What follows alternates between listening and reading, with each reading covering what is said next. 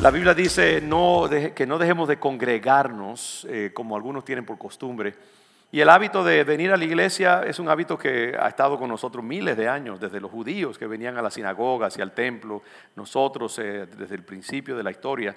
Es un buen hábito y yo sé que muchos hermanos, y quiero afirmar a esos hermanos, como siempre trato de hacerlo, si usted se está quedando en su casa porque todavía no se siente libre para venir a la iglesia, lo bendecimos y entendemos muy bien, yo entiendo muy bien y no hay nada, digamos, que le empobrezca a usted o de qué acusar nada. Entendemos que eso tiene que ser un juicio muy personal y muy suyo cuando se refiere a la vida, a la salud.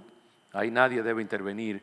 Y afirmamos a nuestros hermanos que están en sus casas. Ahora, aquellos que se sientan que eso no es un problema, no tienen temor de su salud, pueden venir y se sienten cómodos, vengan. Hay un hábito que se desarrolla y los hábitos se pierden muy fácilmente.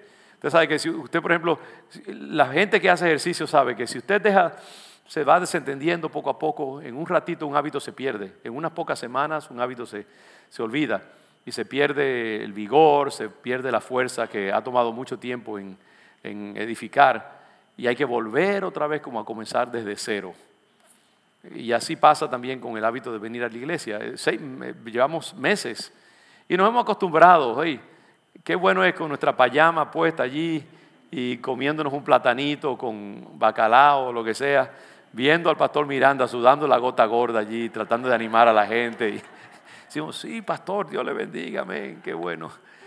Y se pierde el hábito, ¿no? Los músculos de levantarse por la mañana, de planchar la ropa el sábado y venir a la iglesia. Pero hay que volver a ejercitar esos hábitos. Así que si usted no se siente cómodo viniendo, amén. Si es por su salud, le bendigo y está muy bien hasta que el Señor le hable. Pero recuerde que en algún momento vamos a tener que volver a la iglesia, ¿ok? El virus ese va a seguir haciendo travesuras por allí por tiempo. Y entonces tenemos que hacer una decisión en algún momento. Cuidarnos, protegernos como estamos haciendo. Pero a la larga hay que seguir viviendo, hay que volver a la vida. Y hay que sacar la lengua a coronavirus y volver otra vez a trabajar y hacer las demás cosas. Y así vamos a venir a la iglesia, porque la iglesia es ese lugar que Dios ha escogido, que Dios ha apuntado. Y hay algo muy especial de ver al pueblo de Dios así, con nosotros juntos en la trinchera, peleando la buena batalla de la fe. Eso es algo muy especial y no podemos perder ese hábito. Así que vamos a prometernos que vamos a volver en algún momento a la iglesia, ¿ok? Y vamos a volver a desarrollar ese hábito. Y el segundo hábito rápido es darle al Señor. Traer los diezmos al alfolí. Alfolí es una palabra muy fina. Quiere decir donde comen las ovejas, donde está el granero, aquí en su casa, donde usted milita, donde sirve al Señor. Y pues se ha perdido ese hábito de venir, entregar los diezmos, pero no lo pierda. Aquí está el cesto cuando termine el servicio, ¿ok? El cesto está diciendo, ven, echa algo ahí. Vamos a cultivar ese hábito, envíelo a través del internet, a través de la página electrónica, a través de nuestra aplicación CLJ Móvil. Hay muchas maneras y eso nos ha salvado. Les digo, hermano, como iglesia, lo vuelvo a decir, nos ha salvado aquellos que han aprendido y han desarrollado la capacidad para dar a través del internet. Eso nos ha permitido continuar pagando nuestras deudas, haciendo todo lo que hacemos como iglesia. Y yo les he dicho ya muchas veces que yo me ufano, me halago de decir que mi iglesia ha sido fiel y mis hermanos han sido fieles al Señor. Dense un aplauso por eso. Ustedes se lo merecen. Sí, Señor. Ustedes han sido fieles y yo le doy gracias al Señor por ustedes. ¿Y sabe qué? Si se ha atrasado en sus diezmos, tráigalos y póngase al día. Así que haga cuenta con el Señor y vamos a hacer un ritmo de darle al Señor lo que nos falta y vamos a ponernos al día. Yo creo que eso sería muy lindo si la gente dijera, ¿sabes qué? Sí, eso no es mío, le pertenece al Señor y le debo, voy a ponerme al día. Va a ser de mucha bendición. ¿Me aman todavía? Como diría nuestro amigo Gille Ávila. Mateo 5, 38, 48. Me voy a apresurar. El hábito de los anuncios. Bueno, es cierto. Vamos a escuchar ciertamente. Gracias, hermana. El hábito de recordarle al pastor cuando se le olvida las cosas. Sí, pues le damos la bienvenida nuevamente a los que nos están viendo en línea. Eres una parte importante de nuestra comunidad, así que gracias por estar junto con nosotros y gracias a todos ustedes que están aquí en este día. Un hábito importante es los miércoles. Los miércoles tenemos servicios a las 7:30 en el santuario original. Sí, ¿estamos abiertos otra vez? ¿Cómo? ¿Estamos abiertos otra vez? Estamos abiertos, lo vamos a seguir transmitiendo, pero ven, aunque no vengas todos los miércoles, ven algunos miércoles. Es importante que nos reunamos así como congregación y nos veamos unos a otros. Y es un tiempo dulce, delicioso con el Señor. Así que se lo pongo en su radar. Los miércoles a las 7:30 en el santuario original. Sí, de paso, los hermanos también, que no se preocupen, hay asientos arriba, los que nos están viendo por el internet, no se dejen intimidar. Hay espacio allá arriba todavía, bastante. Y si no, yo los voy a colgar de uno de los techos o algo así del balcón. No se preocupen, encontramos la manera de que usted no se quede afuera. Sí. No por el cuello, no por el cuello, sino por la cintura. Con un arnés.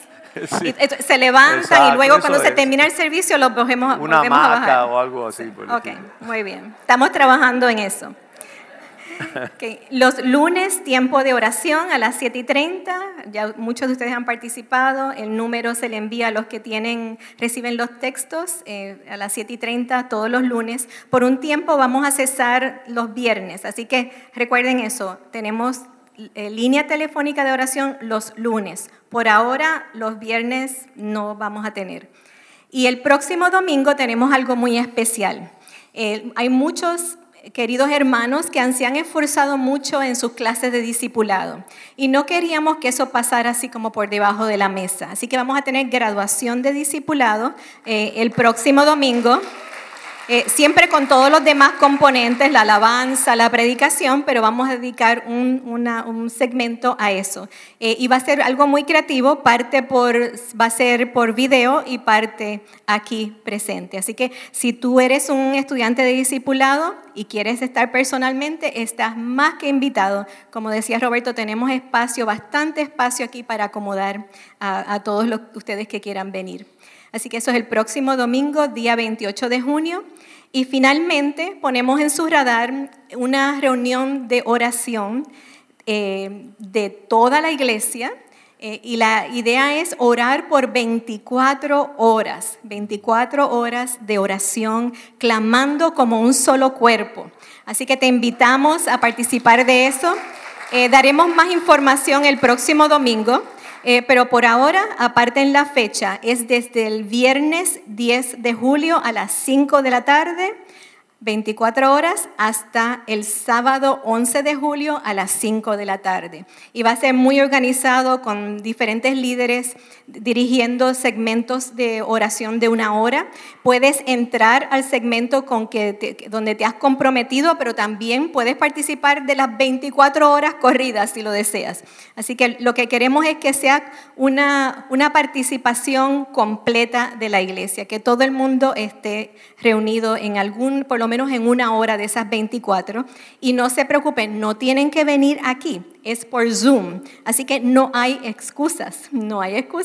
Todos podemos participar por Zoom, participar de esa reunión de oración. El lema va a ser abrir las puertas. Queremos, obviamente, pues lo más inmediato es que el Señor haga una obra perfecta, que se abran las puertas completamente de nuestra congregación. Eso es lo más obvio, pero también para que se abran las puertas, para que se cumpla el destino profético de nuestra congregación, para que se derrame el Espíritu Santo como Él desea hacerlo.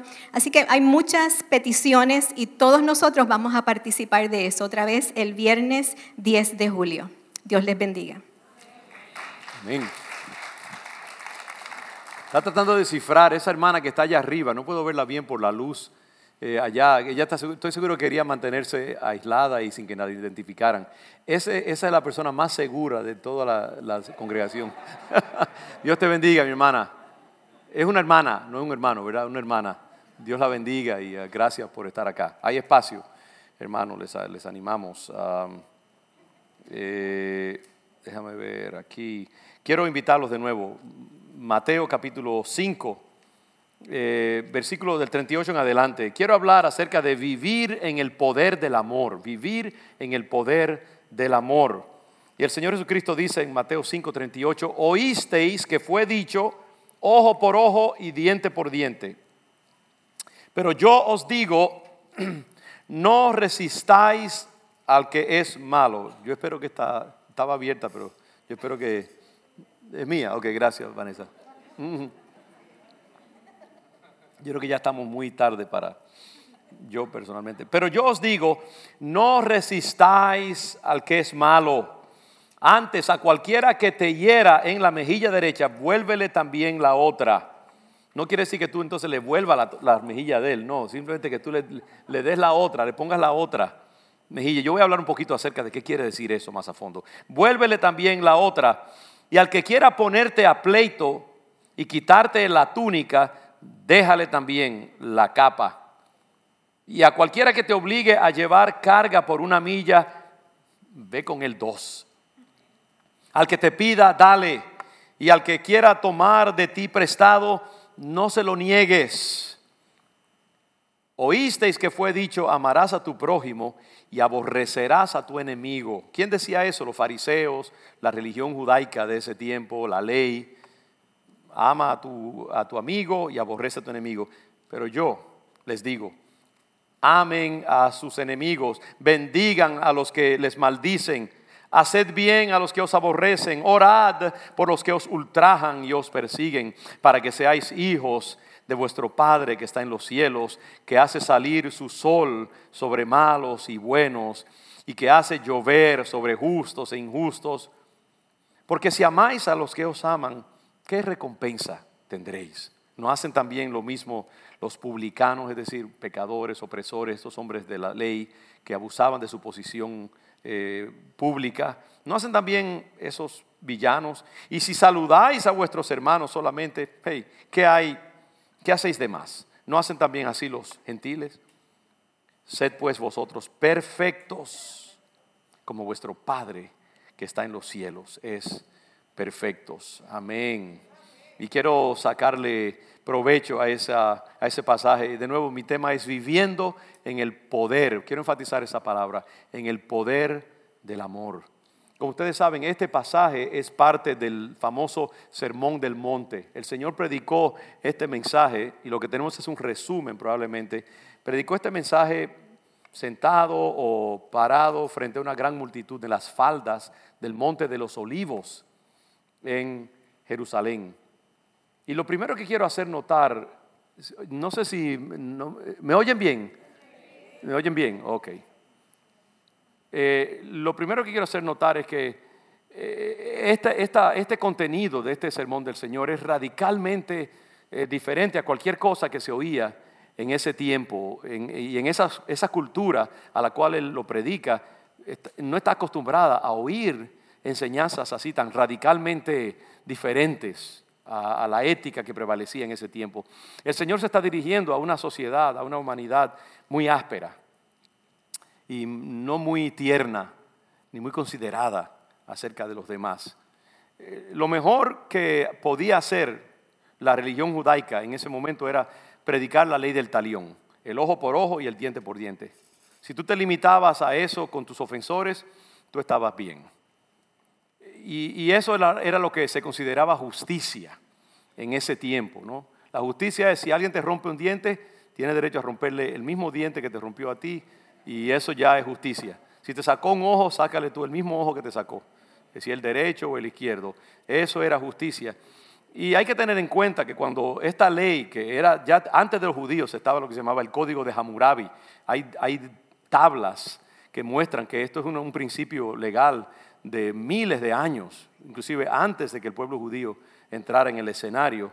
Y esto era un tipo de ley que se había proclamado con la idea de regular, de controlar más bien la venganza. Estaba destinado a mantener la violencia y la venganza a un nivel más o menos contenido, proporcional. ¿Por qué? Porque aún antes de que esas leyes se promulgaran, si alguien te mataba a un hermano, tú cogías a todo el clan tuyo, toda la tribu, iban al pueblo donde pertenecía esa persona y tú matabas a todo el mundo. Tú exterminabas a todo el mundo, toda su familia y todo, porque eso era lo que regía.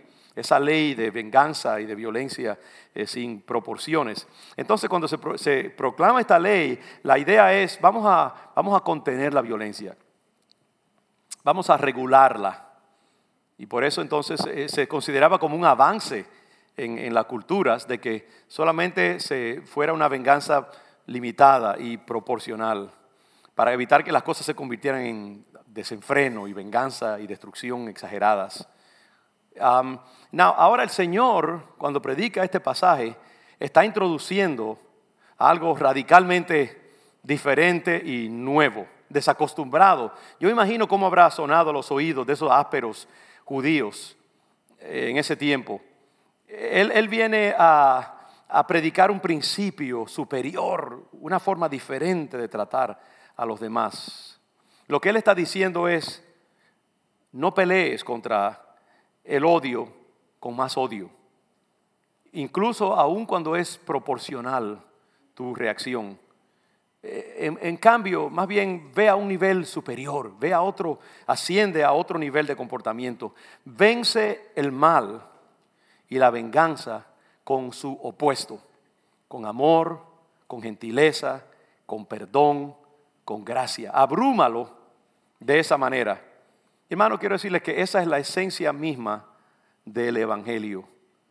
El Evangelio, el cristianismo, es conocido por su mensaje insistente en el amor y la misericordia y el perdón. Por eso es que la cruz y ese crucificado allí, sangrando por una humanidad pecaminosa y rebelde, esa es la esencia misma, es el simbolismo del cristianismo.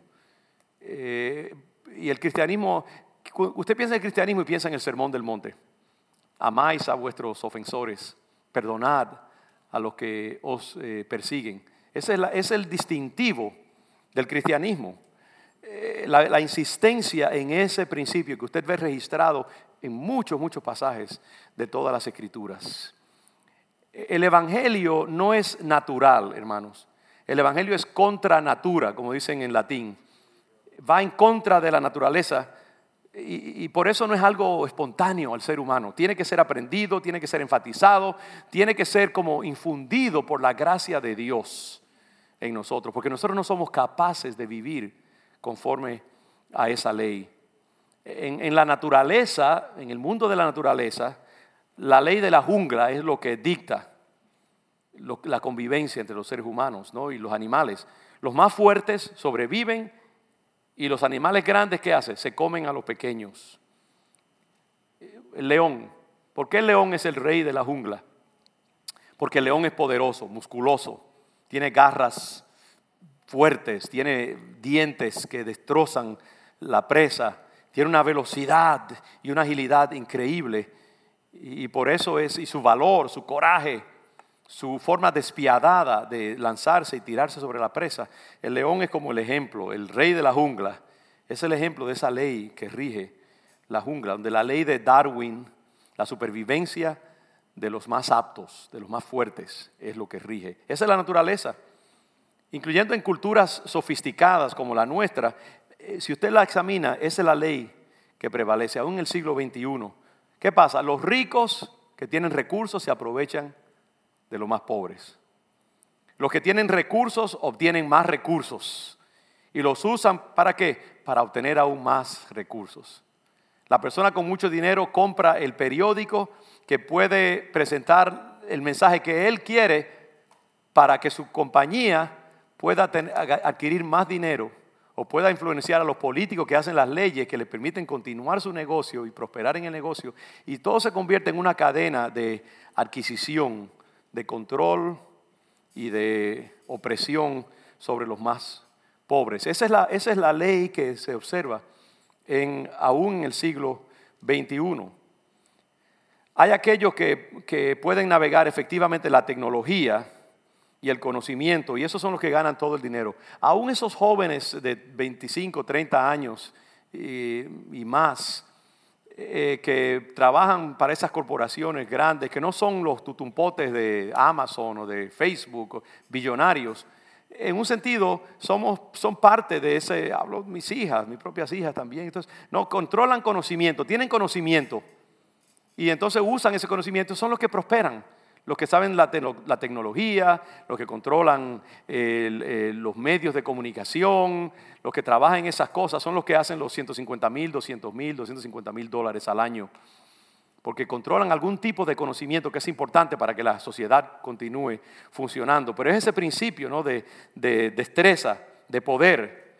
Vivimos en una sociedad en la cual la moneda de canje ahora es el conocimiento. Por eso se llama una sociedad basada en el conocimiento. A knowledge-based society.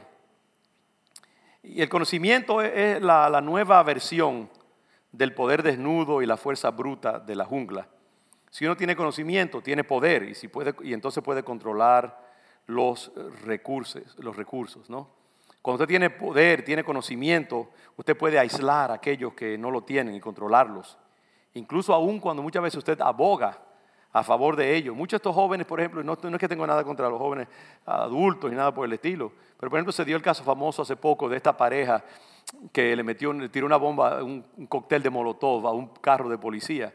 Uno de esos dos jóvenes trabajaba para una corporación multinacional de leyes, una corporación legal, y hacía probablemente tiene que haber unos 150,000 dólares o más, graduado de Princeton University, pero ahí estaba tirando su cóctel de molotov en un carro de policía, abogando, pero en un sentido estaba trabajando para una corporación que probablemente no se destaca por ser una corporación necesariamente muy misericordiosa y todo eso. Eso es parte de las contradicciones que nosotros vivimos en este tiempo, ¿no? Pero el que tiene conocimiento tiene control. Y la cultura no ha avanzado mucho de los tiempos en que era el control de la fuerza bruta y del poder.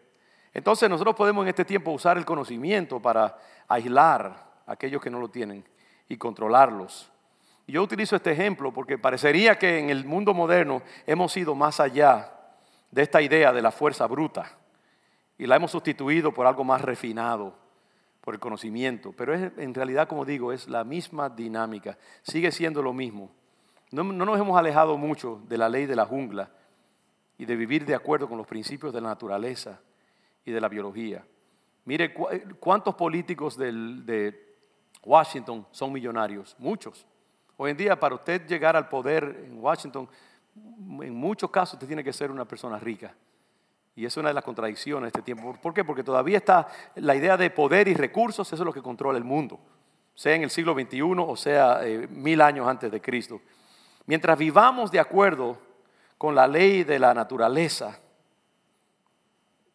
eso solo generará más violencia, más opresión, más sufrimiento. Solo cuando aprendemos a vivir de acuerdo con los principios del Espíritu, del Evangelio, del cielo, realmente entramos en una dimensión que va más allá de la naturaleza y de la biología humana y de la biología animal.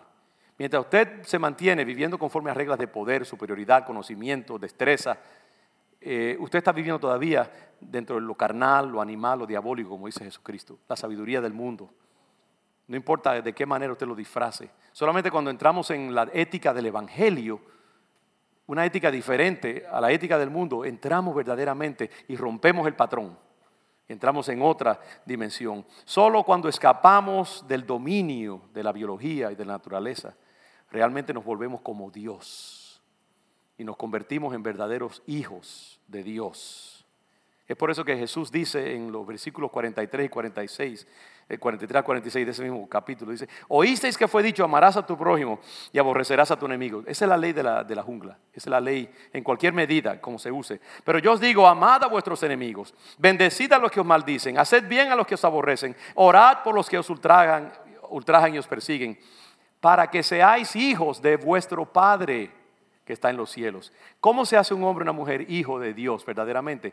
Cuando se escapa de la ley de la naturaleza y entra en la ley y la dimensión del Espíritu. ¿Y cómo es que el Padre se comporta? Él hace salir su sol sobre malos y buenos. Él hace llover su lluvia benévola sobre justos y sobre injustos. Es decir, sobre los que lo honran y los que no se preocupan por Él. Él no dice: hey, tú te estás portando mal, mañana no hay lluvia para ti. No, Él simplemente deja su lluvia caer sobre todos. Y Él no escatima su amor para con nadie. Y el Señor dice, ¿por qué? Porque si amáis a los que os aman, ¿qué recompensa tendréis? ¿No hacen también lo mismo los publicanos? Si tú tratas bien a la gente que te trata bien, hey, ¿qué mérito tiene eso? Si tú cuando termina el servicio en aquellos tiempos te vas hacia tus amigos y la gente de tu propia nacionalidad y de tu propia alcurnia, eso lo hacen los pecadores, eso lo hace la gente, los ateos hacen lo mismo. Tú tienes que ir a la persona que tú ves sola por allí o invitar a la persona que no tiene recursos para invitarte al mismo restaurante que tú lo invitaste, o mandarle una tarjeta de cumpleaños a alguien que no tiene la destreza para hacerlo. Eso es lo que distingue el Evangelio. Es el ir contra la corriente, ir contra la naturaleza humana, ir contra lo que es natural a uno y adoptar una ley superior que viene de una toma de conciencia y de un abrazar artificialmente algo que no es parte de tu constitución biológica humana. Nosotros tenemos que elegir, cada uno de nosotros tiene que elegir si vamos a vivir como hijos del cielo o como hijos de la naturaleza, de este mundo. Tenemos que escoger eso. Y para vivir como hijos del cielo, tenemos que adoptar los principios y la metodología del cielo. Y eso es lo que el Señor nos está diciendo aquí. Cuando tú vives de acuerdo con los principios celestiales, lo que tú estás haciendo es rechazando la idea de manipular tu fuerza y tu superioridad al favor tuyo, de usar esa palanca naturalmente. Tú estás diciendo, no, yo voy a eximirme de eso y voy a usar otras destrezas, otro poder. Ahora, cuando tú eliges vivir de acuerdo con los principios del amor, la generosidad y el sacrificio personal, entonces tú estás verdaderamente haciendo lo que se supone que un hijo de Dios haga. La metodología del cielo, según Jesús, consiste en amar a tus enemigos y orar por los que te persiguen. No hay nada más radical que esto. Y de eso se trata en este tiempo que tenemos que nosotros poner en práctica. ¿Y qué hace esto? Esto pone la metodología del mundo de cabeza. Toma el hábito del mundo y lo voltea y usa lo contrario. El mundo te dice, por ejemplo, odia a tus enemigos o por lo menos hazle el día difícil, hazle daño. Y ama a tus amigos y trátalos bien a ellos. Eso es lo que el mundo dice, eso es lo que la ley de la naturaleza dice. Pero el Señor nos dice, no, así viven los cavernícolas, así viven los primitivos, los animales viven así. Ellos aman a los que pertenecen a su tribu, a su especie, pero rechazan e incluso odian a los que pertenecen a otra tribu o que están tratando de hacerles daño. Eso es lo que se llama la palabra xenofobia, viene de xenos, que quiere decir extraño. Y fobia, temor. Entonces, xenofobia, que es ese rechazo del extranjero, quiere decir cuando tú le tienes miedo y tú rechazas todo lo que no eres tú, al otro. Todo lo que es otro, tú lo miras con recelo y con sospecha. Y la Biblia dice, no, tú no puedes vivir así porque así es que vive el hombre, así es que vive el animal. Como hijos de Dios, Cristo nos dice, ustedes deben hacer lo que Dios hace. Dios es paciente, Dios es generoso. Él hace salir su sol sobre los malos y los buenos. Y envía su lluvia sobre los justos y los injustos. Él está usando una imagen poética casi. En otras palabras, Dios hace llover su bien y su bendición tanto sobre sus amigos como sobre sus enemigos. Y ahora, si tomamos las palabras de Jesús, yo sé que cuando el Señor dijo, si alguien te voltea, te da una cachetada en la mejilla, volteale la otra para que también. Ahí yo perdí a muchos de ustedes. Enseguida, esto no es para mí, yo voy a apagar el cerebro hasta que Él vuelva a hablar de otra cosa, ¿no? Ahora, si usted toma las palabras del Señor demasiado literalmente, usted las estará robando de su aplicabilidad práctica, de su poder práctico. El Señor era mucho más realista y más práctico que eso.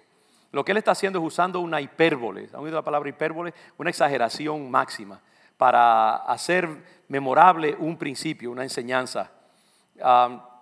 Y Él no está evidentemente diciendo, hey, practiquen esto servil, mecánicamente. Porque, por ejemplo, en Mateo 5, 29 y 30, el Señor dice, por tanto, si tu ojo derecho te es ocasión de caer, ¿qué dice? Sácatelo. Y si usted ha sentido la tentación de hacer eso, yo conozco un buen psiquiatra que le puedo recomendar. No, Él no está diciendo, hey, si tú miras a una mujer inadecuadamente, o si tú miras a tu enemigo en una forma hostil, ve y sácate el ojo. O si tú te robaste un candy bar de chocolate o algo en el supermercado, ve y córtate la mano. No, Él no está diciendo eso. Lo que Él está diciendo es que extraigamos el principio práctico que está debajo de esa imagen poética. Lo que dice es que debemos dejar de lado y abandonar cualquier cosa que nos impida convertirnos en todo lo que Dios quiere que seamos, o que pueda hacernos perder nuestra salvación. Él está diciendo, si tú tienes una relación romántica que tú sabes que desagrada a Dios, o que te corrompe, o que es una persona que está llevándote por un camino indebido, huye de ella. Aunque tú la ames y la adores y dependas de ella y pienses que no puedes vivir sin ella, escapa por tu vida. Porque eso te va a llevar al infierno y te va a corromper y te va a apartar de Dios. Así que deshazte de ello, no importa cómo sea, pero huye de todo lo que te impide agradar al Señor. Eso es lo que Él quiere decir. Si tú trabajas en un negocio que tú sabes que te corrompe, que no es saludable para ti, si tú tienes amistades que no te ayudan a hacer todo lo que Dios quiere que tú seas, abandónalas, déjalas. Si tú tienes una profesión que te está quitando la vida y te está quitando el gusto de la vida, por más dinero que ganes, huye de ella, porque te está dañando tu vida. Entonces eso es lo que el Señor está diciendo, ¿no? Que es más valioso uno poner la mirada en las cosas del cielo que en las cosas del mundo. Y que no importa cuánto uno esté apegado emocionalmente a algo de este mundo, si es un conflicto para tu vida con Dios, sal de él. Ese es el principio práctico que el Señor quiere dramatizar con esa imagen de córtate la mano o sácate el ojo. Y de esa misma manera, cuando el Señor dice aquí y nos bendice a los que te maldicen, haz bien a los que te persiguen y si te golpean, voltea la otra mejilla, dale, si te piden prestado, dalo y no lo niegues. Imagínense, o si te piden una limosna, no a donde sea. Él no está diciendo eso. Él está diciendo que seamos generosos, que debemos cultivar una disposición amable y benévola hacia los demás, que debemos hacer todo lo posible por preservar la paz con quienes nos rodean. Lo que está diciendo es que tenemos que adoptar una ética, hermanos, de generosidad, de amor, de bondad, de mansedumbre, de perdón, de benevolencia, de buenas intenciones hacia los demás. Tenemos que ser agentes de bien donde quiera que vayamos. Tenemos que ser gente de armonía y generosidad. Lo que el Señor está diciendo es que nuestra primera opción como hijos de Dios debe siempre ser cultivar una disposición amable y benévola. Debemos hacer todo lo posible por preservar la paz con quienes nos rodean. Así dice el apóstol Pablo, de hecho, en todo lo posible, vivid en paz con todos los hombres. Lo que el Señor está diciendo es que siempre debemos darle a las personas el beneficio de la duda y asumir que tienen buenas intenciones. ¿Cuánta gente usted conoce que primero asumen que la gente es mala antes de descubrir que son buenas? Es así. Y cuando entran en cualquier situación extraña, de una vez ponen la armadura, ponen la defensa. Y solo después de mucho tiempo bajan la guardia. La Biblia dice, no, es todo lo contrario. Nosotros debemos adoptar esa actitud de que debemos asumir que la gente es buena antes de decidir que son malas. Debemos entrar en una relación con esa expectativa. Es como los niños cuando crecen con amor. Esos niños llegan a un lugar de juego y hay otros niños allí extraños y ese niño entra con toda la confianza y los otros perciben su confianza y lo aceptan porque tiene salud dentro de él o de ella. Yo creo que los hijos de Dios tenemos que ser así. Antes de estallar, dice la Biblia, cuando tratamos con personas difíciles, primero tratemos de ganárnoslos. Tratemos de convencerlos si es posible. Debemos perdonar en todo lo posible las ofensas. No debemos guardar rencor, dice la Biblia.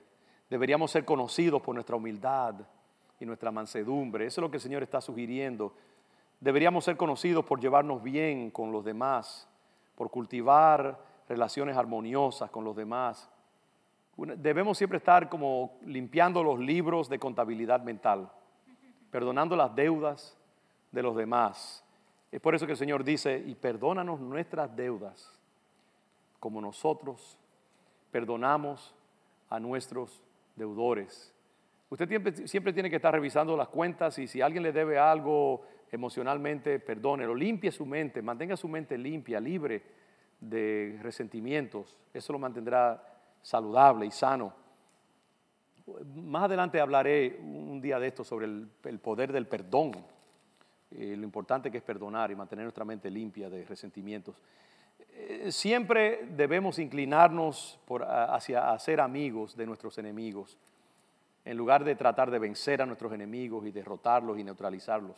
Yo decía esta mañana a los hermanos que hace poco tuve la satisfacción de recibir en nuestra casa a una persona que durante años fue un nacido en mi piel. No sé cuántos los caribeños saben quizás, ¿no? Una llaga. Una persona que se portó bastante odiosamente con nosotros, ¿no? Y como habla inglés no creo que esté escuchando, sería muy...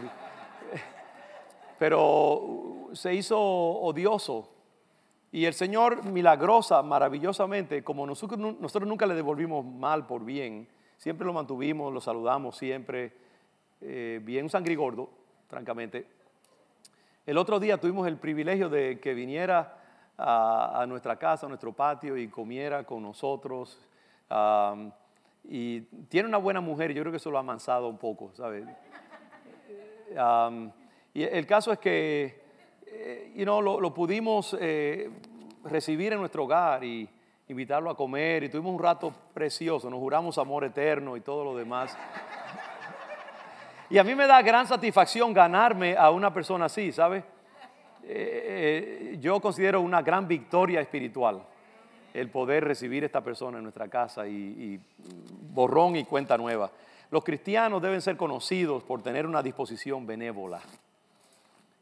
Esto significa que debemos encontrarnos siempre trabajando en pro del bien y el bienestar de los demás. Nosotros debemos ser agentes de vida, agentes de bien, agentes de sanidad, agentes de provisión, defender al débil, amar al incompetente. Esa debe ser la disposición del cristiano, es lo que está diciendo el Señor.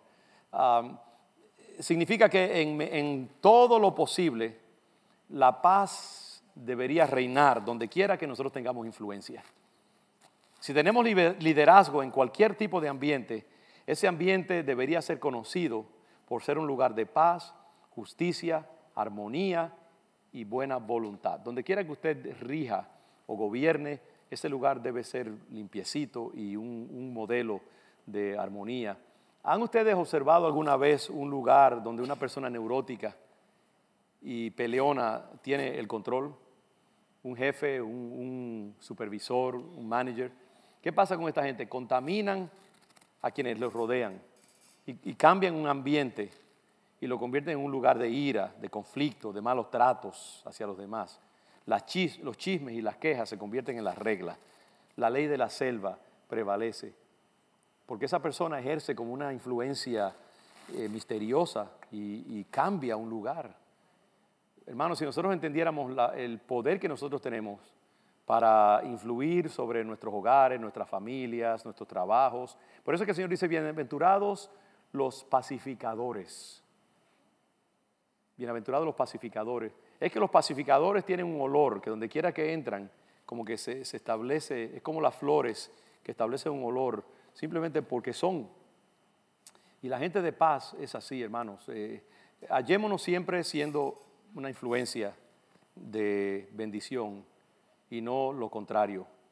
Hay tantos ambientes en esta nación. El Departamento de Inmigración, yo siempre digo, usted trabaja en inmigración, no se ofenda, pero yo tengo siempre miedo de pasar por inmigración, aunque soy ciudadano y todo lo demás, pero no me gusta llegar a los aeropuertos. Esa gente de inmigración, yo creo que les dan vinagre de chiquito en vez de leche, le dieron vinagre. Son gente como que para ellos es un privilegio que ellos le permitan pasar por su escritorio. Desgraciadamente no todos son así, pero hay muchos allí, porque yo creo que es un ambiente que se ha cultivado en esa dirección, ese tipo de actitud. Las corporaciones en América, muchas de ellas son así, las firmas grandes de leyes y las corporaciones de negocios y todo eso. Es famoso, Corporate America, por muchas veces su actitud. Y lo mismo ocurre con la política hoy en día, la política que gobierna Estados Unidos. Ese famoso momento en que Nancy Pelosi rompe el discurso de Trump y Trump le niega darle la mano y pasa de largo. Eso es un ejemplo de nuestra cultura en este tiempo, ¿no? Y eso, claro, entonces eso se pasa a la sociedad. No crea, esa gente está en poder, tienen autoridad espiritual inclusive en un sentido sobre la nación. Y cuando cultivan esas actitudes, no se sorprenda que entonces eso se transfiere a las sociedades que ellos gobiernan. Ahora, cuando una persona es sana y generosa emocionalmente y esa persona ejerce liderazgo, eventualmente surge una atmósfera positiva. La risa y la paciencia y las buenas actitudes gobiernan. Las cosas se hacen como de manera más rápida y efectiva. El negocio prospera, los clientes se hacen más permanentes, más leales, más tolerantes. Hay un gran poder en esa ética del amor que el Señor propone. En general, las personas se resisten a poner en práctica este tipo de ética por dos razones. Porque uno se pregunta, bueno, si esa ley del amor es tan poderosa, ¿por qué la gente no la pone más en práctica?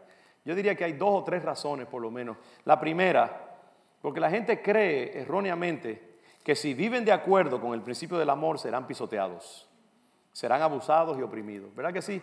No, si yo soy demasiado flojo, me agarran y se me montan encima y me controlan y me hacen daño, etc. Así que mucha gente no quiere vivir conforme al amor y el perdón y esa ley de Jesucristo porque piensan que van a ser una alfombra en los pies de la gente. Pero lo que no se dan cuenta ellos es que esta es la forma más poderosa y más efectiva de vivir. Cuando tú vives conforme a los principios del cielo, tú atraes el cielo a tu favor. El cielo se convierte en tu aliado y en tu mayor respaldo. Dios se convierte en tu abogado y tu aliado. Lucha por ti, se asegura de que siempre prosperes. Dios te bendice, te favorece, te llena de salud emocional. Él se convierte en tu defensor. Y finalmente Él neutraliza a tus enemigos y frustra sus planes. Dios te da los deseos de tu corazón porque lo estás honrando y honrando sus principios. ¿Qué dice el Salmo? Pelee con el Salmo, no conmigo. El escritor de Proverbios dice, cuando los caminos de un hombre le son agradables a Dios, Dios hace que hasta sus enemigos se reconcilien con Él. Es maravilloso, cuando Dios se agrada de ti, de tu corazón, Él te prospera y te bendice. Él vence a tus enemigos. Mira a Daniel. Daniel lo acusaban sus enemigos, tenían envidia de él, lo acusaban ante el rey, lo metían en el foso de los leones, lo metían en el horno de fuego y Daniel fresquecito como una lechuga. Y ellos, sus enemigos, metidos en el horno, en la boca de los leones, y él prosperaba. Eso es un paradigma de la Escritura, es un arquetipo bíblico. Y eso una y otra vez se ve en la Escritura. El que vive conforme a los principios del Rey de los cielos, prospera como el Rey de los cielos. Y eso es lo que David quiere decir cuando dice en el Salmo 23, tú preparas mesa delante de mí, en presencia de mis angustiadores. Ahí está David comiéndose su muslo de pollo, de pavo, y sus enemigos mirándolo con odio y meneando la cola con ira. Y David de lo más contento, disfrutando de la mesa que el Señor pone delante de él. Eso es una promesa bíblica, eso no son excesos de predicador pentecostal. Esos son promesas de Dios para los que vivimos conforme a los principios. Porque ¿qué es lo que pasa? Cuando usted vive conforme a los principios del reino, Dios lo saca de la selva y lo pone ahora donde usted debe estar. Usted vive ahora conforme a otra dimensión. Y usted está virtualmente en el reino de Dios, sentado a la diestra de Dios sobre el mundo. Así que mucha gente por eso no aplica los principios del amor, porque creen, hey, si yo hago eso voy a sufrir, voy a perder, me van a abusar, me van a oprimir. No, eso es un principio de poder increíble. Pongámoslos en práctica. Yo no lo vivo 100%, les aseguro, y sufro por eso. Pero cuando tengo el valor de vivirlo así, descubro que siempre me salgo con la mía, siempre. El Señor siempre se encarga. Y otra cosa acerca de eso, perdón, aquí hay un elemento aleatorio a eso, y es que muchas veces se toma tiempo para uno ver eso, porque es algo sistémico, porque es algo que se penetra en todas las dimensiones de la vida de un ser humano y se toma tiempo para permear todo el sistema. Pero ese principio de bendición para los que viven conforme a la dinámica del reino se toma tiempo, pero con el tiempo usted verá que su vida prospera, usted es bendecido, tiene salud emocional y mental, la gente lo busca, usted duerme bien, su familia prospera. Hay algo que pasa en su vida, pero es porque la savia de Dios va poquito a poquito penetrando todas las dimensiones de su vida. Y se toma tiempo para usted ver el resultado. Pero a la larga usted ve que se establece un patrón de bendición. El shalom de Dios está sobre su vida. Quizás no se haga millonario, pero va a vivir como un millonario. Quizás su dormitorio medirá 12 por 12 y no 70 por 70, pero ese dormitorio para usted será como un palacio. Esa cama, ni una de $3,000, usted va a dormir también. ¿Por qué? Porque su sistema nervioso está bendecido. Y al final de cuentas, ¿sabe lo que determina cómo usted vive? Es su sistema nervioso, no los juguetes que tiene. Si su sistema nervioso está saludable, usted disfruta de un plátano vacío. Una tortilla con sal le sabe a gloria. ¿Por qué? Porque usted está capacitado para disfrutar de las cosas más minúsculas. Su gusto está aumentado porque usted está agradando al Señor. Entonces, esa es otra razón. Pero hay voy a decir una tercera razón por la cual mucha gente no practica el principio de la bondad y del amor. Y es porque al no desquitarse uno con sus enemigos, la gente se está privando de la enfermiza satisfacción de vengarse ellos mismos y de complacer sus propios sentimientos agresivos hacia aquellos que buscan causarle daño. Dígame, confiésese. La verdad que es bueno cuando usted ve a sus enemigos sufrir. El que le hizo daño, ¿verdad? Ese novio que te dejó en el altar y después otro lo traicionó. Tú disfrutas de su sufrimiento, ¿verdad que sí? El jefe que te despidió injustamente y cuando lo despiden a él, tú dices, yes, te gozas, ¿no? Es ese placer malsano, o cuando tú le haces daño a alguien que te hizo daño a ti, ¿verdad que eso provoca un sentido de disfrute? Y a nosotros no querer privarnos de ese gusto, mejor preferimos hacer nosotros la venganza. Hay un cierto placer en esto, ¿no? Pero lo que tenemos que entender, hermanos, es que al abstenernos del placer de hacerle daño a nuestros enemigos, los cristianos estamos desatando las fuerzas del reino de Dios contra nuestros adversarios. Le estamos chubando el sabueso divino a nuestros enemigos. Y eso es lo que nosotros hacemos. Es por eso que la Biblia dice que no llevemos a cabo la venganza por nosotros mismos. ¿Qué dice Romanos 12, 19 al 21? No os venguéis vosotros mismos, amados míos, sino dejen lugar a la ira de Dios. Porque escrito está, mía es la venganza, yo pagaré, dice el Señor. ¿Sabe que cuando tú te vengas por ti mismo, le estás robando a Dios? El Señor dice, ese es mi territorio. No me quites a mí el derecho de ajusticiar a los ofensores. Déjame a mí la venganza. Y entonces dice Romanos, así que si tu enemigo tuviere hambre, dale de comer. Si tuviere sed, dale de beber. Pues haciendo esto, ascuas de fuego amontonarás sobre su cabeza. Ascuas de fuego, lo que está diciendo es que tú vas a coger unos carbones encendidos, se lo vas a poner en la cabeza al enemigo. Y ahí él va a asarse poco a poco y va a sufrir. No se ha vencido de lo malo, vence con el bien el mal. Lo que Pablo está diciendo es que al hacer el bien a nuestros enemigos, finalmente los pondremos en vergüenza y haremos que las cosas sean más difíciles para ellos al final de cuentas. Pero eso el Señor se encargará. Quizás tú no lo veas, pero eso es lo que va a pasar. Déjale la venganza al Señor. Cuando dejamos la venganza a Dios, seremos aún más efectivos que si nos vengamos por nosotros mismos. Dejamos el ajuste de cuentas a Dios Y Dios siempre será mucho más efectivo y penetrante que lo que nosotros podemos ser.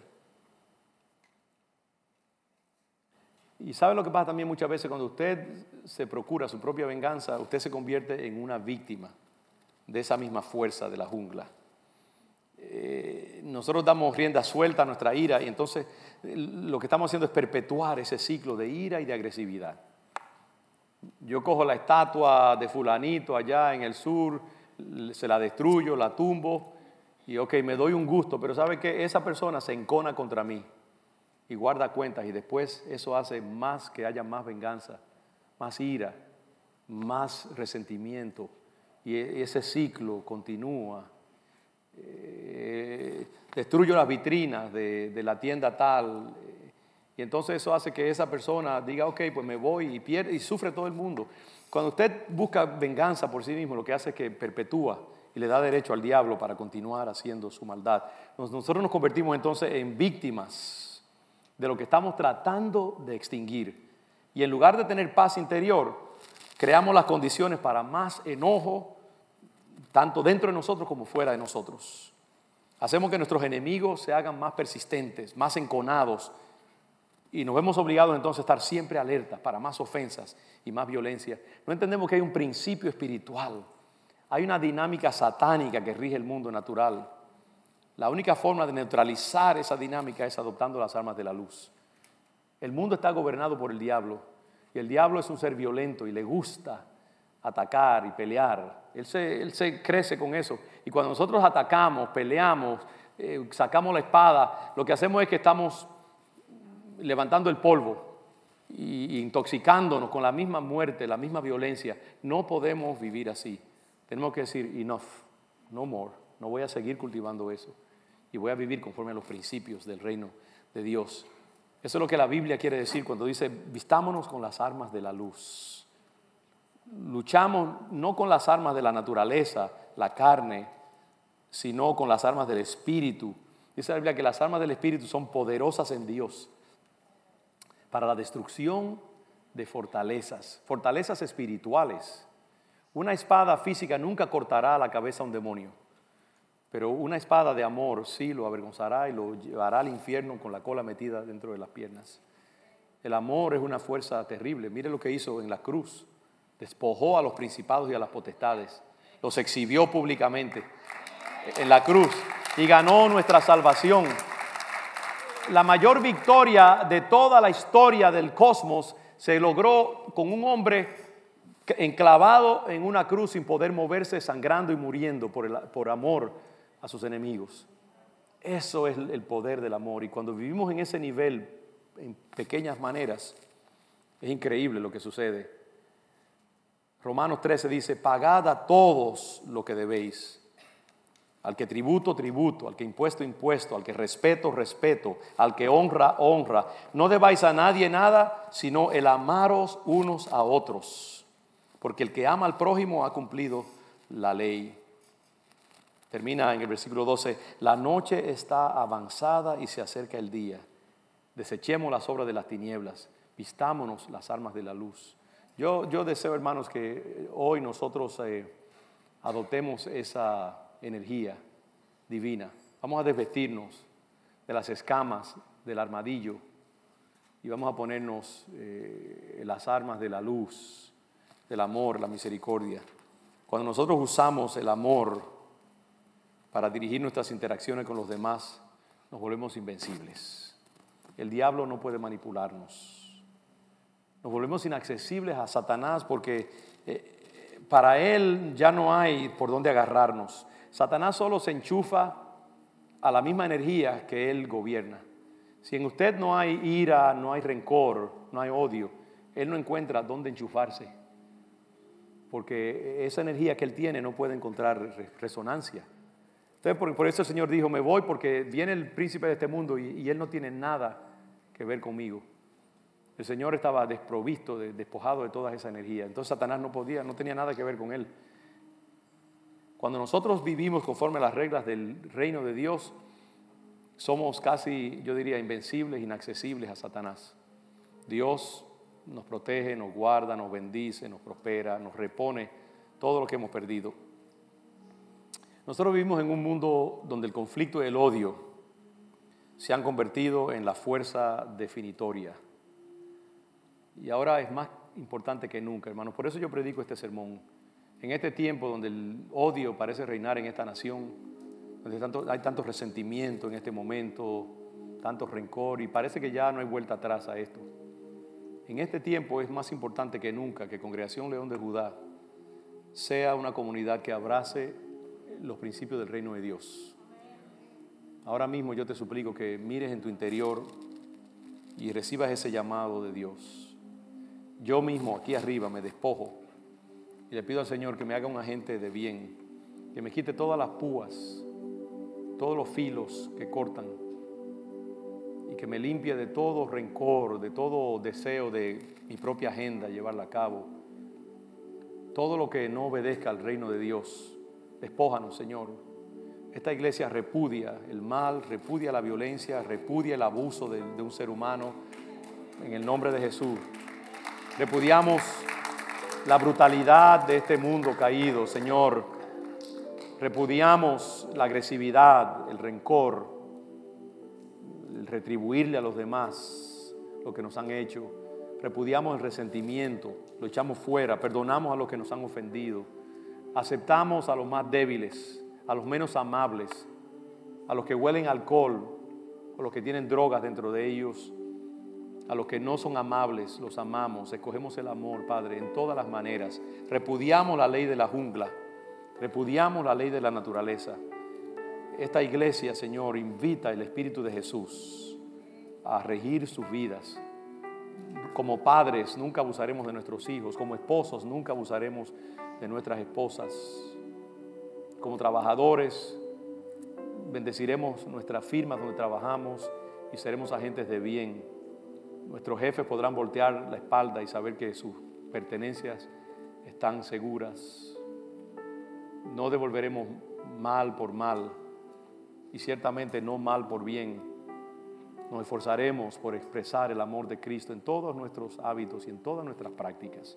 Perdónanos porque muchas veces fallamos, Padre, pero sabemos que eso es lo que tú nos llamas a hacer y lo abrazamos en esta tarde. Perdona esta nación, Señor, por no vivir a la altura de esa ética del crucificado, y ayúdanos a nosotros por lo menos a hacer flores y plantas que donde quiera que vayamos dejemos el olor del reino de Dios.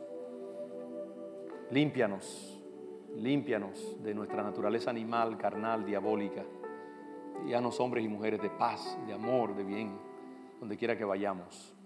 Nos paramos en la brecha de esta nación hoy y pedimos perdón por sus pecados y pedimos perdón por nuestros propios pecados, Señor, y decimos: venga tu reino y hágase tu voluntad, Señor, y que el reino de Satanás pronto desaparezca de la tierra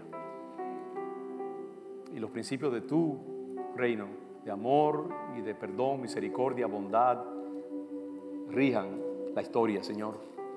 Gracias por las palabras de Jesús. Nosotros confesamos que el amor es la cosa más poderosa de este universo y lo abrazamos de esa manera. Gracias, Señor, en el nombre de Jesús. Amén y amén. Gloria a Dios.